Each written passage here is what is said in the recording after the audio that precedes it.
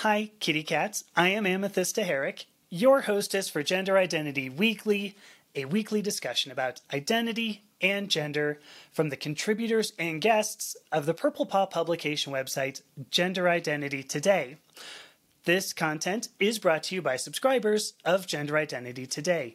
If you're already a subscriber, thank you so much.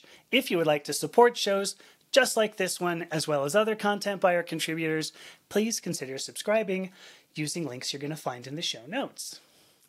So today I have an interesting topic to discuss, observations on feminism.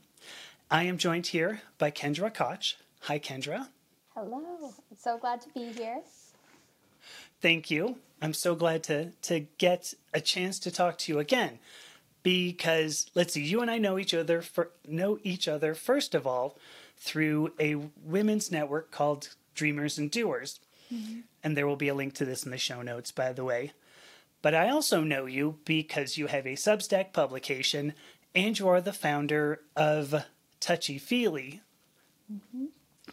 Do you mind actually just giving a quick, because Touchy Feely is a very fascinating, everything you do is very fascinating. Can you give a quick overview on that? Yeah, I'm happy to. So Touchy Feely is a comprehensive resource for people who identify as being like highly sensitive or neurodivergent. And basically we curate like all of the best information and products and experts to help you just like cope with all of the kind of overwhelming life that gets thrown at us. So our nervous systems are always being bombarded with like news media, pollutants, all these things. And if you're highly sensitive, it's already like tricky to kind of manage. So we're just out there trying to make that better. And and I had the pleasure of speaking with you for our podcast, Touchy Subjects. And so, that's where we talk about the touchy stuff. So that was really fun. Right. And also, I want to mention, because it's almost daily, I would say, you do a quick video on Instagram. It's probably at least one a week, probably 2 or 3 a week. Yeah. Around, sometimes neurodivergence, and you keep going. You tell me. Yeah, I mean, it's just something I've been playing with lately. Like, I think it's part of the being highly sensitive, but I've always felt like kind of the mainstream wellness, spiritual, like lifestyle advice just doesn't always work if you're a super deeply feeling person. Like a lot of it is like, you need a routine, you need to like try harder, like you need to have, and some of those things can be helpful, but they're not really going to get to the root cause of like why sometimes people are really struggling. And for me, I've realized a lot of times it's more of just a heart problem. Like I don't feel aligned with something. That's why it's not working. And so I've been trying to share these little clips of like maybe going a little bit deeper on all of these concepts that get thrown around all the time as like advice. Right. Yeah. And was it one of your articles or maybe it was a video? There was something I saw recently, and I want to say there was a point you made that simply trying harder like isn't enough. You don't like that's sort of the point about neurodivergence is that there's no, it's not just trying harder. I want to say maybe you brought up a book. It was the Hunters in a Farming World. I wish I could think of what it was called. Was that you? I've definitely talked about like the trying harder thing doesn't work. Okay. I don't know which book you're referencing, but it's very possible I threw something out there that's like the neurodivergent brain is like full of information and it just brings stuff up when it feels like it. So, right.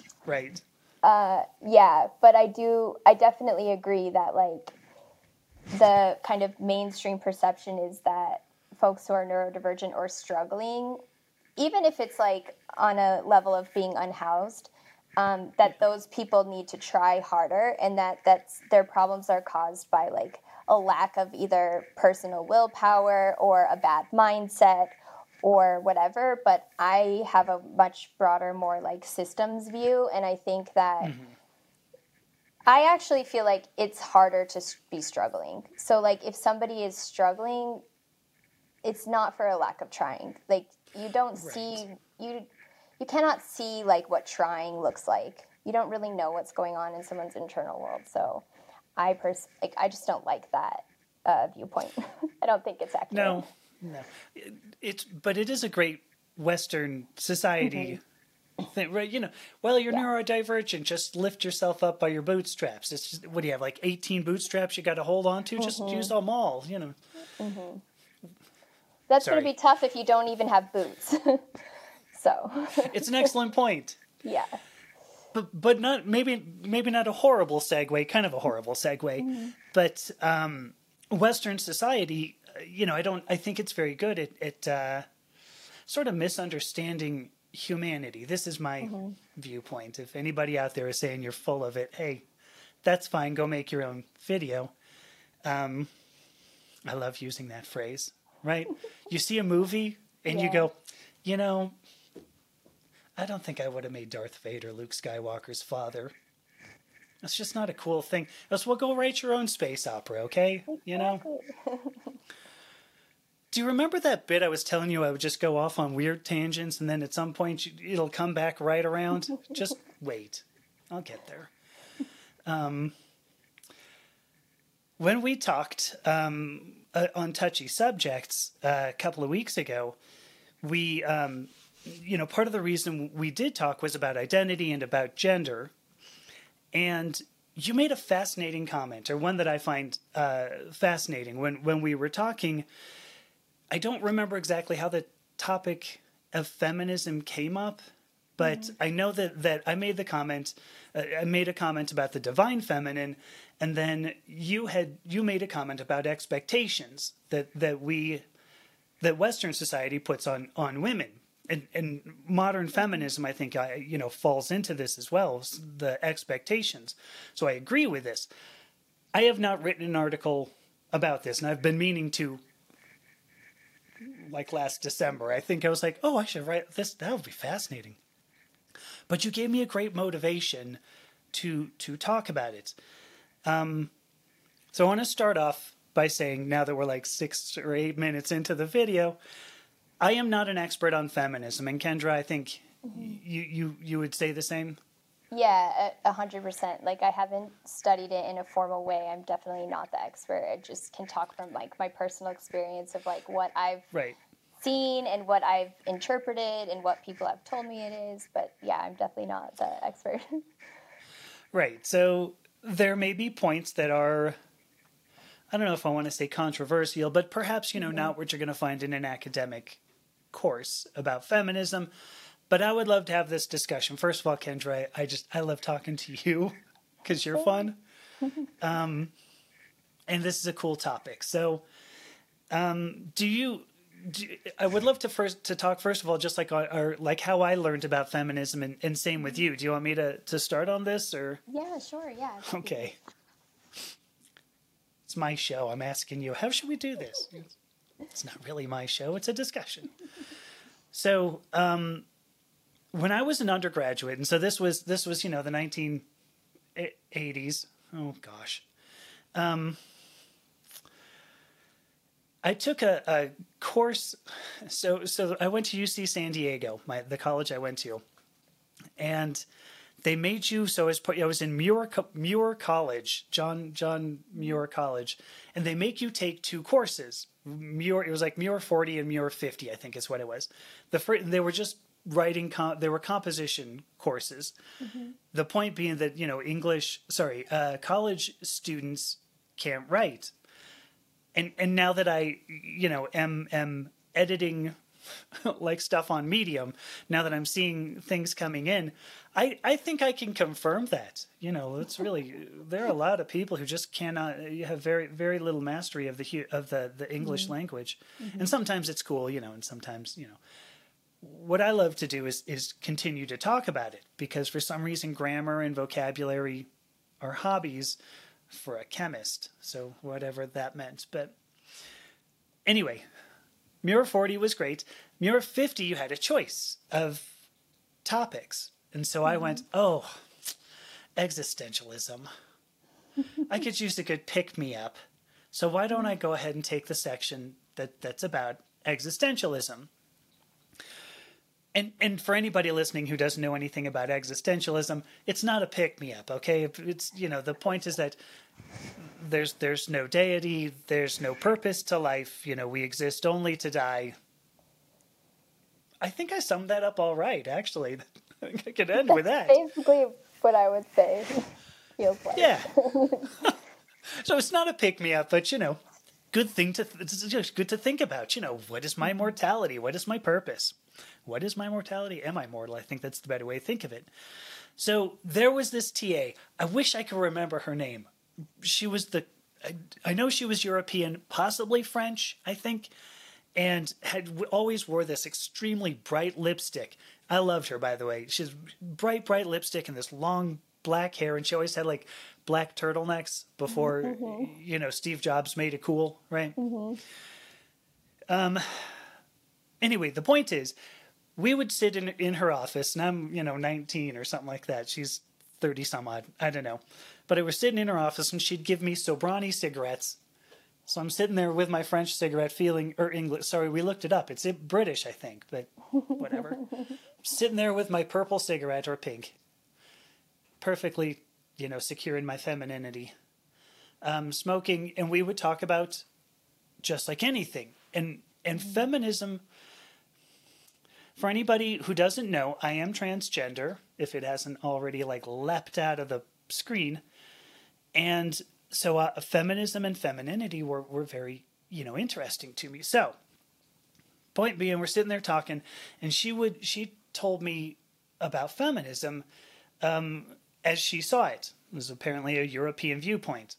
And if there are people in Europe who go, no, that isn't it, it's her, okay? But it had to do with the divine feminine, that feminism was not about man and woman, but about, or male or female, but about the divine feminine and the divine masculine. And Western society Western society very much favors the divine masculine. I have definitions for these we can get into, but the divine feminine, because it is disfavored, or at least, certainly, I don't want to use the word dismissed, but I think that's pretty close. This is why women have been sort of relegated to positions that are considered inferior, regardless of their value to society. So that was what I learned feminism meant, was to elevate the divine feminine. Let me put a period there, because I talked for 5 minutes straight, and I don't know. Did I take a breath? I think I might have. You must have, because you're still sitting. So now that I've gone that far, what is your thought on feminism? Just no need to go into how you feel about modern society. Mm-hmm. How do you see feminism? I mean, I guess it's changed over time what I viewed feminism as, but I think right now where I'm sitting, I feel like it's a kind of a social and political movement that has probably a positive intent. I think the intention is good, but the actual meaning or result that's come out of it is maybe where I don't know how to, I don't know how to define it in that way. I am really glad you brought up the divine feminine, and I think that feels more like the deeper, kind of more true core of feminism. And it's interesting because I also see those terms being co-opted by other movements. Right. And so this is just something that I've kind of been playing with in my head and maybe struggling with a little bit. It's patriarchy, feminism, capitalism, how they were talked about, and because you mentioned also being really interested in words and language, and yes, I am too, and most of my career I've been a writer of some kind, and so I'm always thinking about I was also like a marketing writer. So in marketing, when you're writing, you're trying to tell a story or persuade. So I'm always thinking of feminism and capitalism and patriarchy, like, which I see as linked now, as having its own marketing campaign, right? And now we're remarketing it with new language, and people are more interested in spirituality, and people are thinking, you know, a little bit away from like these older, more religious terms. But have the concepts actually changed? Like, that's the question that I think I have. Like, are the core concepts the same as they were in the 80s? Or like, is this just an American thing? Is it a European like thing? Is it a Western thing? What happens when you look at femininity in indigenous cultures? Like, so that was a very long-winded way to say that I think feminism is like a Western definition of like this kind of cultural political thing we have going on.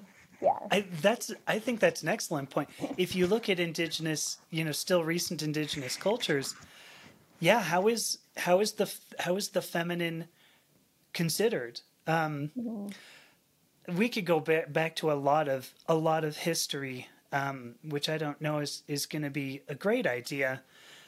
Because some of my background is also, I like to study magic, the tarot. The Golden Dawn was a big influence on some of my early thought. Hermetic Order of the Golden Dawn from the late 19th century, I guess, and just in general Hermetic Kabbalah that's been out there for a while. So there are two aspects. The way Hermetic Kabbalah, well, let me change that to Western magical tradition, thinks about energies and actions is gendered. But when I say gendered, I you know, from a semantic standpoint, that's the better way to think of it. So because a masculine action is something that is activating and directing. In symbols throughout history that have been, you know, associated with the divine masculine are generally, you know, something like, and I'm trying to put this on camera, you know, something phallic, something pointing in a direction, which I think is why, you know, it ends up being associated with the idea of a male, though everybody has initiating, activating, and directing actions. A feminine action and feminine energies are receiving and generally nurturing, growing, and completing. And oftentimes you'll see a symbol that looks like a cup. You know, I won't go into this, but the Arthur myth around the Holy Grail, actually I don't have to go into this because I suppose somebody could just go and pick up, wasn't there a Dan Brown book? What's the Da Vinci Code? Is that what? Yeah. Talks about the Grail? Read it, but yeah, I think it does. Yeah. It's not bad. I'm not recommending it. There are certainly better treatises on Arthur, the Arthur myth and the Grail legend, but you know, there are two, usually in that Grail legend there are two objects. One is a spear. I mean, there are four usually, but one is a spear and one is a chalice. You know, sorry, I did two things that look like spears. One is a spear, one is a chalice. So, in any event, the point being that when you are doing some sort of action, you need to initiate it, you need to activate it and send it in a direction, and that's good. But then you also need to be able to nurture it to completion, and ultimately have, you know, some sort of birth. There was something I forgot there. It shows like a cup, but like the womb is also a big symbol of the divine feminine, because that's where children, you know, are nurtured and then ultimately born. So it gets related to sexual reproduction, but certainly is not limited to it. Because you make masculine actions, you know, I make masculine actions, and we both make feminine actions, because that's part of life. If we were to think about modern feminism, at least in my opinion, a lot of what I see is saying not only can you have a child, you can also like have a career. But this only applies to women, as America Ferrera makes very clear in the Barbie movie, by the way. But this only is applied to women. Nobody goes, "Oh, you're a man and you've got kids? Wow, how do you do it?" That dichotomy, that paradox only seems to apply to women, that you can have children and have a career, as if a career is something masculine. But I think that's crap. Why is having a career masculine? For that matter, why is having a kid or having children, why is that only feminine? So I think I talked myself out. Do you have thoughts around this? All right, Kendra, I'm glad you're back. We had a minor network anomaly. There was like a glitch in the matrix, I think is how to put it. I had just given sort of my understanding of the divine feminine and the divine masculine from Western magical tradition, and then had mentioned the last thing you said was I had brought up the sort of this dichotomy that women are not allowed to have children and have a job. Sorry, screwed that up. Men are allowed to have children and a job, but women are not. That there's a weird duality, that dichotomy that exists. So, your thoughts on that? Yeah, I mean, I definitely was raised with that perspective. I think more the culture that I was raised in than my actual parents, but my mom was, like a homemaker, and my dad worked. Sometimes when we needed extra money, my mom would pick up like ironing jobs or babysit someone's child. But even those like jobs that she took were what were considered in my community like women's work, right? Like it's like ironing is housekeeping, childcare. And there was no expectation on me to like get an education or have a career or anything like that. And most of my friends who were from that community and went to college, if they did, most of them did not, but if they did, it was to meet like a high net worth like male, like to marry. Sure. Not to get an education, yeah. And I don't, man, I how do I say this in a way that doesn't make me look like this ridiculous old person? Because you've got to be at least 20 years younger than I am. I mean, I'm stunned to hear you say this. Like, I mean, even when you were growing up, this was the perception? Because like 50 years ago, fine. Well, no, not fine. But I wouldn't say it was the entire perception of the whole U.S. I grew up in a really small community, like a pretty isolated mountain town, pre-internet also. Okay. Well, like, I think we got the internet when I was in maybe 8th grade or something. So, yeah. I'm 37, if that's helpful. But, for context. But, like, maybe part of the reason that mindset was there is because of the religious, like, kind of... I grew up in, like, a really fundamentalist kind of Christian community. And it was... I guess it was like Baptist, but I don't know. I don't know enough about all the different sects of Christianity. Like I can just say it was like a very strictly religious kind of community. And most of my town was that. So I don't know. I think that mindset still exists in some communities today, even. If you're in a bigger city, not so much, but like when I went to college, then my perspective started changing because I saw like women who were professors. And when I was a kid, you couldn't even be like, you couldn't work in the church. You couldn't be a pastor if you were a woman. Sure. And so I was like, okay, there's definitely a different reality out there. And I read a lot when I was a kid, and I had like read about characters who were other things than moms that were female characters. And then I moved to San Francisco. So I went from like this small Christian community up in the mountains where there was like no access to anything outside of that community to like living in Boulder, Colorado, which is like pretty liberal. And Yes. like then I moved to San Francisco, which is like even more liberal. So I like saw the whole kind of spectrum of like political thinking, like from what I was raised in than where I lived. Yeah. And San Francisco's also got this like very, because it's like the innovation hub, or like it thinks it's the innovation hub, it has a kind of a directed focus on work, right? And so, and I fell into some of that thinking too. And I was like, okay, well, I don't want to just be a homemaker. Like I'm interested in a Right. lot of things. I want to like do something else with my life. And so all the women around me were like, I'm starting a company. I'm being a CEO. I'm going to be like the VP of this, or like climbing the corporate ladder, you know?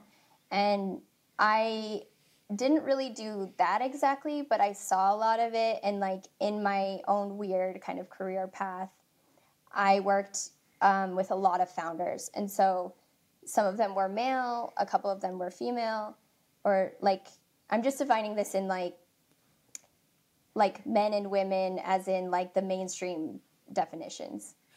Understood. For yeah. Just to give context to like the, I don't even know how to talk about it sometimes. Right? Yeah. Not in like, yeah. So just to give context to like the thinking that I was in.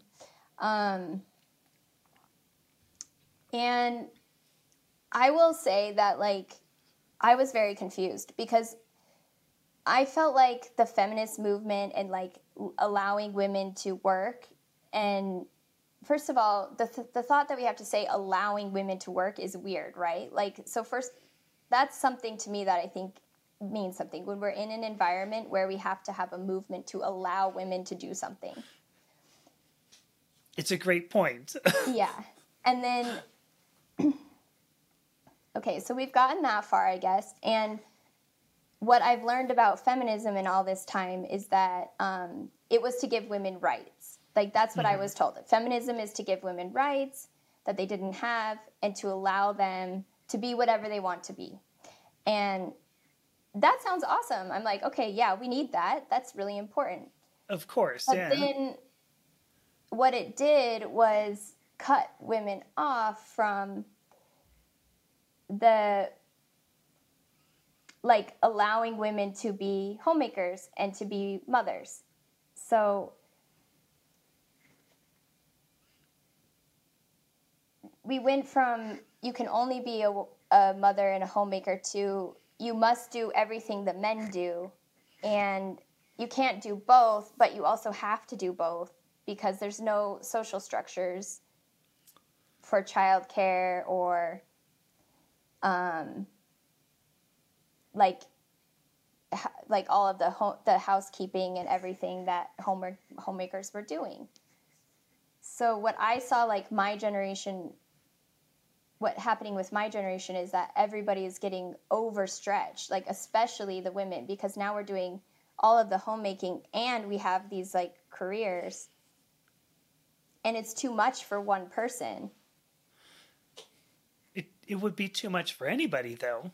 Yeah, I mean, it's too much for a couple. It's too much for a family. Yeah. Like, we're not meant to raise families in isolation, and that's something that happened with capitalism.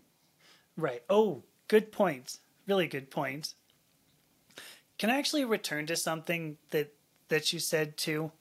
So let's see. There was a point you made about while you were growing up. Mm-hmm. So I'm extemporizing here. You're gonna have to bear with me if it takes me like 2 minutes to make this whole point. Sorry, but you made the point about coming from a Christian background in particular, so small town Christian background, and then moving ultimately to San Francisco, and getting a completely different perspective. And one of the thoughts that I've had more recently, particularly around the idea of the divine feminine, what I brought up was the Western magical tradition. And the Western magical tradition is traditionally based on Christianity, because if you did magic, in the medieval era, you had the tendency to be killed. The church would come and just kill you. But one of the other big aspects of Christianity, particularly starting around really the medieval era, is cutting out the idea of the feminine, because it used to be Mary was a big thing, and in Catholicism, I'm not a Catholic, there is still an aspect of, Mother Mary. What do they do? There's the Hail Marys, I think, is the thing they say with a rosary. Yeah. Mm-hmm. Catholics are going to kill me. I'm sorry, so. but most of the feminine has been ejected from Christianity. In fact, there used to be a sect. Oh gosh, I think they were in Argentina, somewhere in Central or South America. There was a sect of Christianity that elevated Mary that was excommunicated. The entire sect excommunicated because the Vatican said, no, we do not elevate the feminine. So the point I was going to make, I'm finally getting here, is I wonder, Christianity has colored psychology, philosophy, and science, pretty much since, Christians went and stabbed anybody who didn't want to convert. Mm-hmm. And so my point here is that since Christianity has colored much of what fuels Western society today, I wonder if we're seeing the lack of divine feminine because that's just this underlying sort of bedrock of thought that, no, what's good, what's perfect, what saves people is the masculine. It's God, who's a guy with a beard, and it's Jesus, who's a man who died for you. And I'm sorry, I don't know the whole Christian the whole Christian thing. So I mean, I'm curious if that's why we have to have things like you bring up, a movement. Why do we have to fight for the idea that women are capable? It seems so ludicrous. Mm-hmm. I think I made my point. I hope I made my point. Yeah. Did that point make any sense? It does. I don't know, I don't know what's real, but what's true. But I feel like capitalism has a major hand in it, because when you design structures and businesses around maximum profit or profitability, what you do is you kind of strip away other things that are really important to humanity and to our balance with the earth and all of these things. And a lot of people, and I think I see the earth as the ultimate symbol of balanced masculinity and femininity. When nature is doing its thing, it has the feminine energy and the masculine energy, and it's balanced and it's beautiful and everything is working in symbiosis. But to me, capitalism kind of breaks them apart and gives them different values. So what was assigned to be feminine is what we traditionally define as work for women, which is all of the nurturing, caretaking. And if all of that stopped, the masculine money making driven work would not be able to continue. My dad could not have gone out and gone to work all day if my mom was not home with me and my 3 siblings, and if she was not ironing his shirts and making his meals. And we've kind of devalued work that is highly, highly valuable and said women are going to do it because they're good at it, or they're the ones that birth the children, they're the ones that carry the babies, so they're going to do it and do all of the child care and everything. Yeah. And one thing I've seen with the feminist movement is men need to start picking up some of the caretaking and the household duties and the household management, and let women go to work too. And yeah, some of that needs to happen, but I think we should just always look to nature, which is I didn't think about some of this so much until I had my own child, but when my daughter was an infant and she was breastfeeding, I got a lot of pressure from work and kind of the feminist narrative to put her on formula And I'm not like, this is not like dissing formula at all. It's life-saving and completely necessary. And some women have to go to work and they have no option to breastfeed. I get that. But Right. I feel like there's a commercial pressure on women to put their babies on formula and sleep train them and do all these things so that we can get our children on society's system, which is a 9-to-5 work schedule, which was designed for men to go to work while women stayed home and cared for kids. Well, now women are going to work and they're caring for their babies, and so we have to like outsource all of this caretaking to companies, and that's where I feel like capitalism kind of fails us. Because like my daughter wouldn't take a bottle, and so she would have starved if I didn't breastfeed her. But because I was working during the day, I was a little bit distracted. So she started feeding at night. And then I learned about this thing called night cycling, where babies, in order to feel closeness with their breastfeeding mother, will only feed at night when the mother is like there and attentive, which you can only also do if you're like sleeping with your baby, right? So there's this huge push for women to put their babies in cribs in their own rooms and like have them cry all night and not like tend to them, which is called sleep training. Yes. And when we like don't look at like the deep kind of spiritual and biological need for like human attachment and our babies to be close to us when they're developing and like all these things, we cause harm. And so while it's really great to say women should be able to work, and like I want to work too, but I don't want it to be at the cost of like my health, my physical health, like your hormonal health and all these things are affected when you're breastfeeding. Or like at my baby's well-being. But we have this movement pushing us to do that. So I think that we need to have a bigger viewpoint of like what is real feminism, and part of it is like the right to choose, like whoever you are. If you want to take on more household tasks, great. If you want to work it out with your partner, great. If you don't have a partner, okay, how are you going to make it happen? But not just like assigning roles to people based on their gender or like their societally defined genders, and then kind of putting us all in these boxes so that we can all go back to work, you know? And then we have to consume more things. We have to buy more things so that we can make our lives work. Right.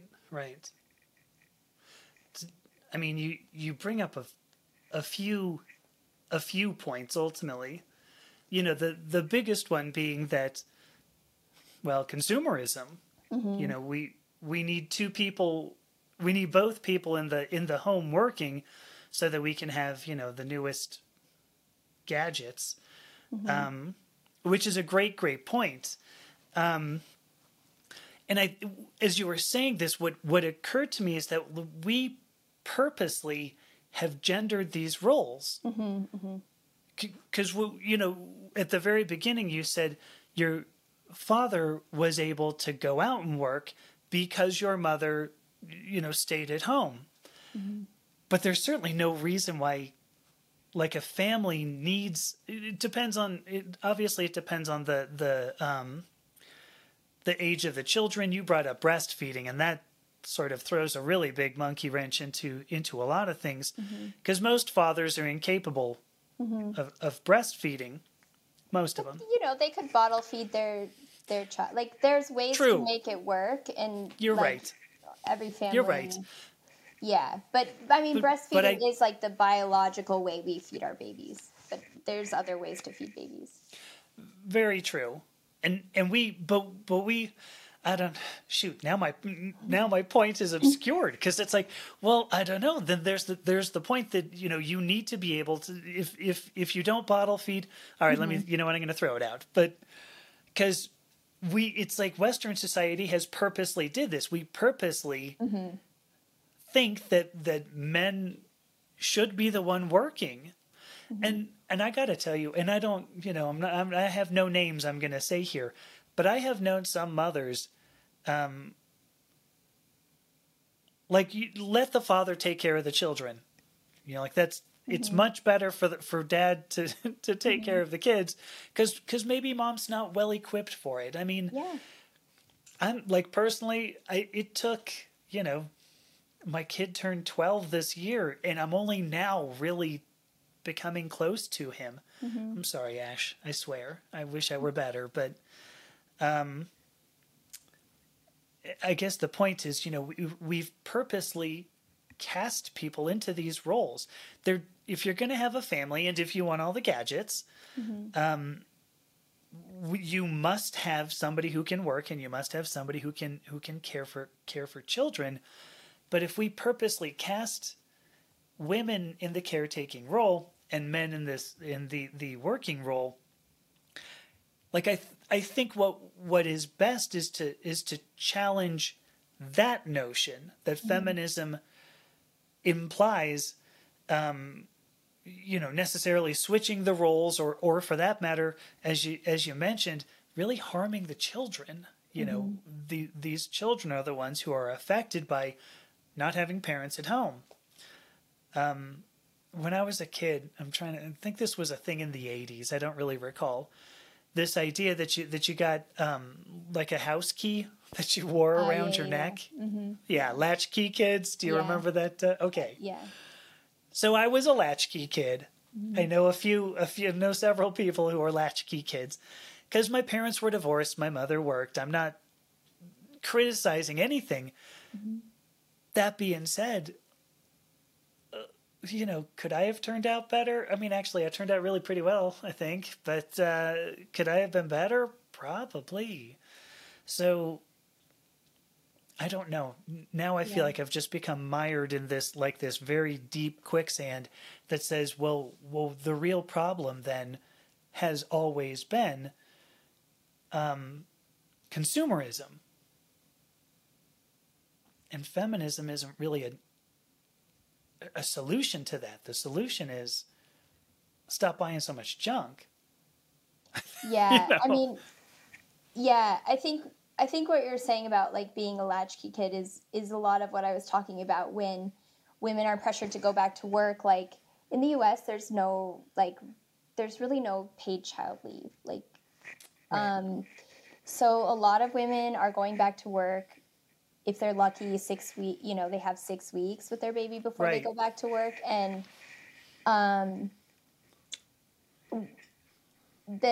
from what I know about attachment, I have just a bachelor's in psychology, but I've read a lot of kind of on child development. I used to work as an early childhood educator, and I just feel like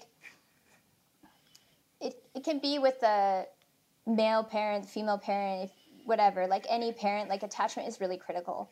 And so when a baby is taken away from like the primary caretaker, whoever that is, there is a damage that happens. There is a wound.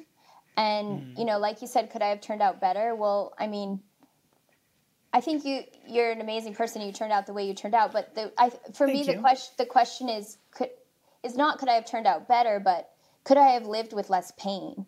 And I think that's what's happening with, you know, like with all of these wounds that are caused by, you know, capitalism, feminism, patriarchy, whatever it is, like the systems that we live in that are taking us away from our nature, which is like, it's natural to be with your babies. It's natural to be in a community, and it's natural to have help. Like, we're not meant to do all these things by ourselves while we're working and like have all these things pulling away from the core survival of just like, not just physical survival. Like I think that's what capitalism does. It like gives us like a physical survival, but it doesn't give us like the relationships, the community, the family, those things that we need. And it's easy to say, well, we should stop buying so much stuff. And I agree with that. Like, I totally agree with that. But I also think that the way our society is now set up makes that really hard, because Agreed. Like even like what I was saying with the formula, it's like, okay, even if you're breastfeeding, like you've got to buy a breast pump, you got to buy bottles, you got to buy all these things to wash it, the stuff you need to buy, like a cooler to take your milk to work or to the daycare or whatever. And these things that used to be a little bit more natural and easeful, like, have become commercialized. So there's an industry around breastfeeding. There's an industry around formula feeding. There's an Great industry around, like, us all living in our individual homes with our individual garages, with our individual cars. We each have a lawnmower and a, you know, whereas like if we lived in more community, we would share these things or we wouldn't need them because we don't need to have like our perfect groomed lawns to like show off to the neighbors or increase our property value or whatever. And like, this is the world we live in. I'm not saying that we need to like destroy like our societal structures, but I think it's good to be aware that we live in a, like, especially Western culture, in a society that values individualism. And because everything is so commercialized, it's hard to put that responsibility on the individual. And when we do put the full responsibility on the individual, people are overwhelmed and feel like failures. Like that's what feminism, I think, did to like all of the moms around, like in my kind of community, like network, who had kids and they're like, wait a second, I was promised so much from feminism, but now I'm like doing laundry and like in between meetings and I'm forgetting to eat and I feel like a failure at home. I feel like I'm failing at work. I feel like I'm failing my kids. And so it's just like Right. too much. Yeah. And I guess actually what you just said was what I did. Oh, I'm sorry. So go ahead, finish up. No. I'm listening. Oh, what you said was what I just did. I said, I didn't, it took until my son was 12 before I really started connecting with him. And then I apologized, right? I feel like a failure. I do all the time. I'm like, gosh, I wish I could have been a better parent, Wow. Like, I don't know where to continue here because you're right. It's almost like I certainly don't blame feminism. I certainly have looked at feminism and thought, is this recommending the right things? And really, I think what you and I are coming to is the right thing is to establish a community, not to think that life is how big your bank account is, but to think that life should be to not only to help your children grow up, but so that you can grow up. You brought up maybe I could have lived with less pain. And the reason why I went, is because that's the way we think of our lives. How can I minimize pain? Not maximize our fulfillment. How can I live with as little pain as I can? And I think that's kind of depressing. Yeah, it is. You're right. We should think of it more as how can we.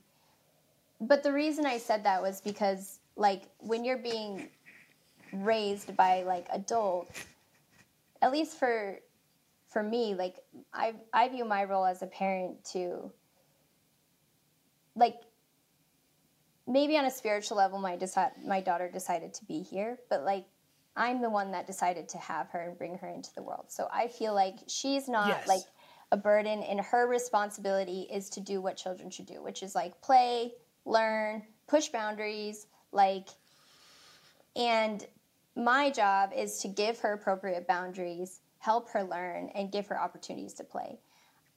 Right. But I do feel like a lot of society and even some of feminism and some, like, kind of views children as a burden. And so that's what I meant by, like, if your parents had better support, your mom didn't have to work all the time, right, and she could have been there for you, she would have had more resources to give you the things that you needed that maybe you didn't get, and you could have had a less painful upbringing wherever there were pains from her not being home, like being a latchkey kid. And that's what I always have to come back for myself, which is like, it's so easy to feel like a failure and be like, I could have all this potential, but you have to just, for me at least, is like have that self-compassion, which is like, I do really think that most people are doing the best they can, given the tools and resources they have. And yeah, we can find more tools, more resources and everything and thrive. I wouldn't even be working on touchy-feely if I didn't believe that there were like ways to get out of some of the things where you're stuck in. But it's hard to be self-compassionate when you put the full responsibility on yourself and don't look at like the kind of macro systems that affect us in environment. I don't know if that made sense. Yes. Yeah.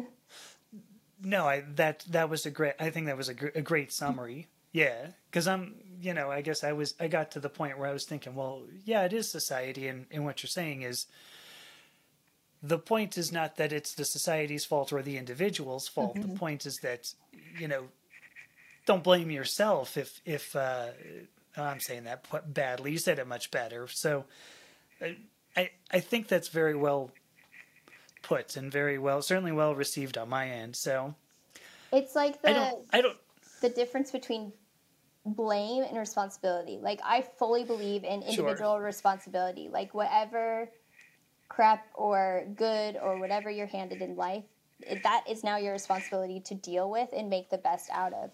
But blame, it's like not your fault that you were like a latchkey kid. It's not my fault. I was raised in this crazy like religious context.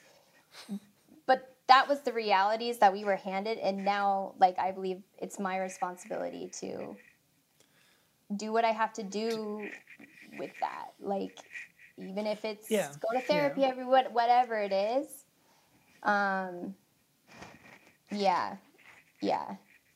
But that's kind of why I say like we need this perspective of the environments, because we are affected by our environment, and it's so easy to be like, I failed at this, I failed at, I'm not doing this, I need to recycle more, I need to like try hard, I need to get a better job, I need to like spend more time with my kid, and then like all of the to-dos start eating each other, and you're like, there's no way to win here.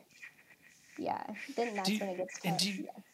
And along those lines, one of the things that I've noticed that I do now is I'll pick up my phone at night or something. I'll pick up my phone and I'll be like, oh my gosh, everybody has so many stories on Instagram. Let me see what I got to watch all of Kendra's videos.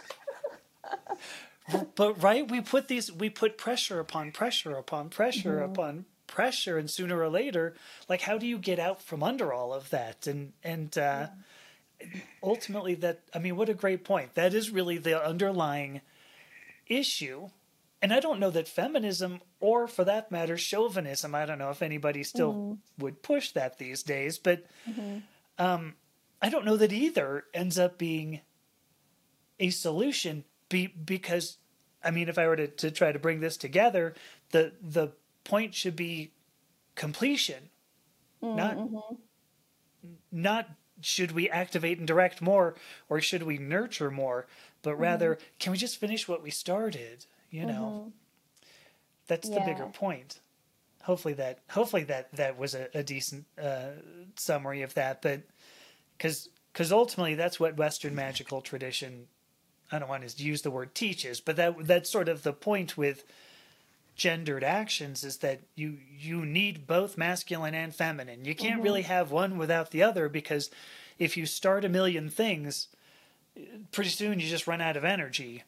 But if you just have a lot of ability to complete but nothing to complete, you're just going to be sitting, and languishing. So both are necessary. And ultimately, I guess it's the completion. It's the completion of the cycle, not of the circle, not necessarily one or the other. Pushing women to do more, pushing men to do more, but let's complete things. I don't know if that was any good. But the completion. I love how you put that in with feminism. I never thought of that before as like a kind of an element of feminism or the divine feminine, like this completion part. And I find it interesting how, like, in society we put them on, again, it's like on the individual. You're either a feminine or a masculine person, but like we need those within ourselves. Like otherwise we're so out of balance, like individually. Right. Yeah. And and now I'm pushing about either. Yeah. Go ahead. Oh, no. I was just saying, now I'm thinking like back to neurodivergence, but like ADHD is in that bucket, and like that's something I've been diagnosed with, and part of it is this like constant energy of doing, and like the completion is the is the part that's tricky. And I'm like, interesting. Like I wonder if there's like some like feminine energy imbalance that's like part of that, or I don't know. Maybe it's a great thought. Look that up next. Yeah. Yes, it's a great thought. But, and I guess that's why I wanted to bring up originally, you know, how Christianity is really a foundation of our philosophy, our science, whatever else I said. You know, philosophy and science is enough. And having that exclude the divine feminine on purpose. Like, I wonder if we brought this upon ourselves, you know, because we favor the masculine. We favor the doing, go and do, you know, it's no good if you just sit and complete, but it's like, well, but then why do we start anything? You know, what's the point? So. Yeah. It has to be like a power thing, right? Like we only exclude. Yes. You only suppress and exclude things that you're afraid of, right? Like, so you can control them. Right. That was more of a rhetorical question than anything. Yes, I think we both know very well why you suppress the divine feminine, because there was a whole point you made about, you know, going and buying and you know, we end up, capitalism does thrive. Let me rephrase this too, because I'm going to end up expressing yet another unpopular opinion, because I think a social system, or like an economic system, is somewhat blameless. The implementation, on the other hand, if you do it poorly, you know. So our version of Western society, or let me just say Western society, certainly favors, you know, ultimately all of us being just overtasked. And so it makes total sense. We have a patriarchy because we need to get rid of the idea of completion, community, nurturing. We need to get rid of it, because if we don't, you're not going to go and buy new stuff. So anybody out there who's a gender studies person going, you guys need to learn something about, you know, why a patriarchy exists. It's like, no, I think we got it. I mean, you know, the purpose is that we buy more stuff, but it's depressing. And so I guess, you know, trying to inject, not falsely, but trying to inject a sex where a gender is required, doesn't address it. Let me explain that, because okay, you know. But I want to hear your explanation too. Okay, because I was going to say, because I mean, there was something, I brought it up briefly when we were talking before. I think that people go, well, it is empowering the feminine to, like, I'm going to put a collar on a man and stick him on a leash and wear a short skirt and you know, drag the guy along, and you can laugh at the man. Like, that doesn't empower the feminine. What that does is elevate masculine actions, like domination and humiliation and restraint. But you've stuck a woman in a short skirt. Sorry, somebody who appears to be a woman in a short skirt, and you go, well, see, that's right. That's feminine. That's cool. She's pretty hot, you know, so must be cool. And I guess that's what I'm saying. We're trying to put a sex into a role when really what we need is a gender. And I mean, there was a point that I've made several times, because that not today yet, but like a good CEO needs to know when to push a company forward, when to say, okay, we need to make something, we need to start something. But really one of the places where, at the very least, the CEOs I've seen in startups tend to fail is the, okay, now hold back, pull your foot off the accelerator and let us finish what we're doing here so that we ultimately end up with something sustainable. If I could bring up I'm also pagan here, so the earth is a big thing. And if you look at seasons, you cannot have summer all the time. Because sooner or later, seeds die, you run out of nutrients in the ground. Seeds can't grow without the earth can't grow anything without the seeds. But there needs to be the ability to grow something, to cut it down and to eat it, so that, as well, you don't have to eat it, but it ends up dying and decomposing over the winter so that you can start over again in the spring. Yeah. And it is a never-ending circle. We watch this year after year, and none of us sees this. That if we don't take care of the earth, then we have no food. And this is an allegory for human existence as well. You don't care for yourself, you burn out. I think I'm a great example of this, and I'm not trying to... This is not me laying blame on anybody, because I've written article after article about, wow, I push myself too hard, and then I fall. Ugh. That's what I do. Summer all the time. I'm in the same mode, but trying to unlearn it. But I think that is kind of the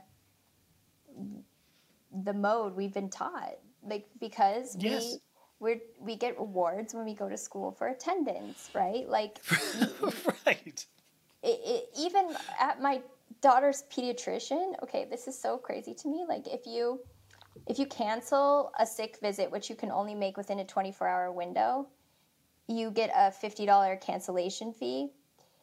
But so last time I called and I was like, I'm not paying this fee because I'm not bringing my kid in for an appointment she doesn't need. You need to have the space for a kid who does need it. And I don't want her to have unnecessary medical care. Right. And they're like, well, if you don't want to pay it, you should just bring her in. And I'm like, so what are we saying there? We're saying you should have unnecessary medical care, spend half your day coming to an appointment, and take the space from a kid who might need it because we want to take your money and we're holding this space so we can collect your money. That's literally what they're saying.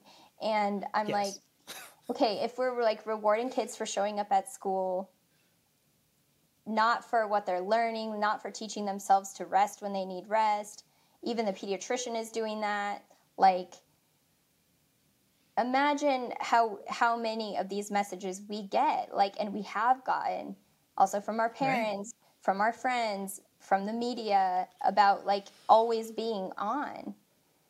And then now we're having, maybe after COVID, where we had collective trauma, people are starting to step back a little bit, and we had a little space from that kind of nonstop going. Yeah. But it's going to take some unlearning, because it's a habit that's ingrained in us, at a deep level. At least for me, it is a habit. I feel so anxious when I'm resting, which is not healthy or normal. I know that's a sign that it's I've gone too far. Yeah. Right. But I do the same. I'm like, oh, I really don't want to sit down and journal, because if I sit down and journal, I'm not doing something useful. And that's the phrase. That's not useful, because I'm not getting paid for it. Exactly. Writing in my journal, right? And that's a danger sign. So. Yeah. Yeah. And now this could turn into a wellness class, But what we should do, that's what's missing, right? The wellness piece. Yes. We're physical bodies. We need that. Yeah. Yes. And so what I'm gonna do then, because I think we've been talking a long time, I think we should just direct everybody to the Touchy Feely store, right? Sure. Yeah. There's some articles there too. And there you go. Right. No, I know. There's a ton of stuff, ton of resources. So Kendra, do you want to? I've got links in the show notes, but do you want to give a quick, where people can find you? Yeah, Touchyfeely is just at gettouchyfeely.com. And if you find me on social media, I'm the only social media account that's going to tell you to get off social media.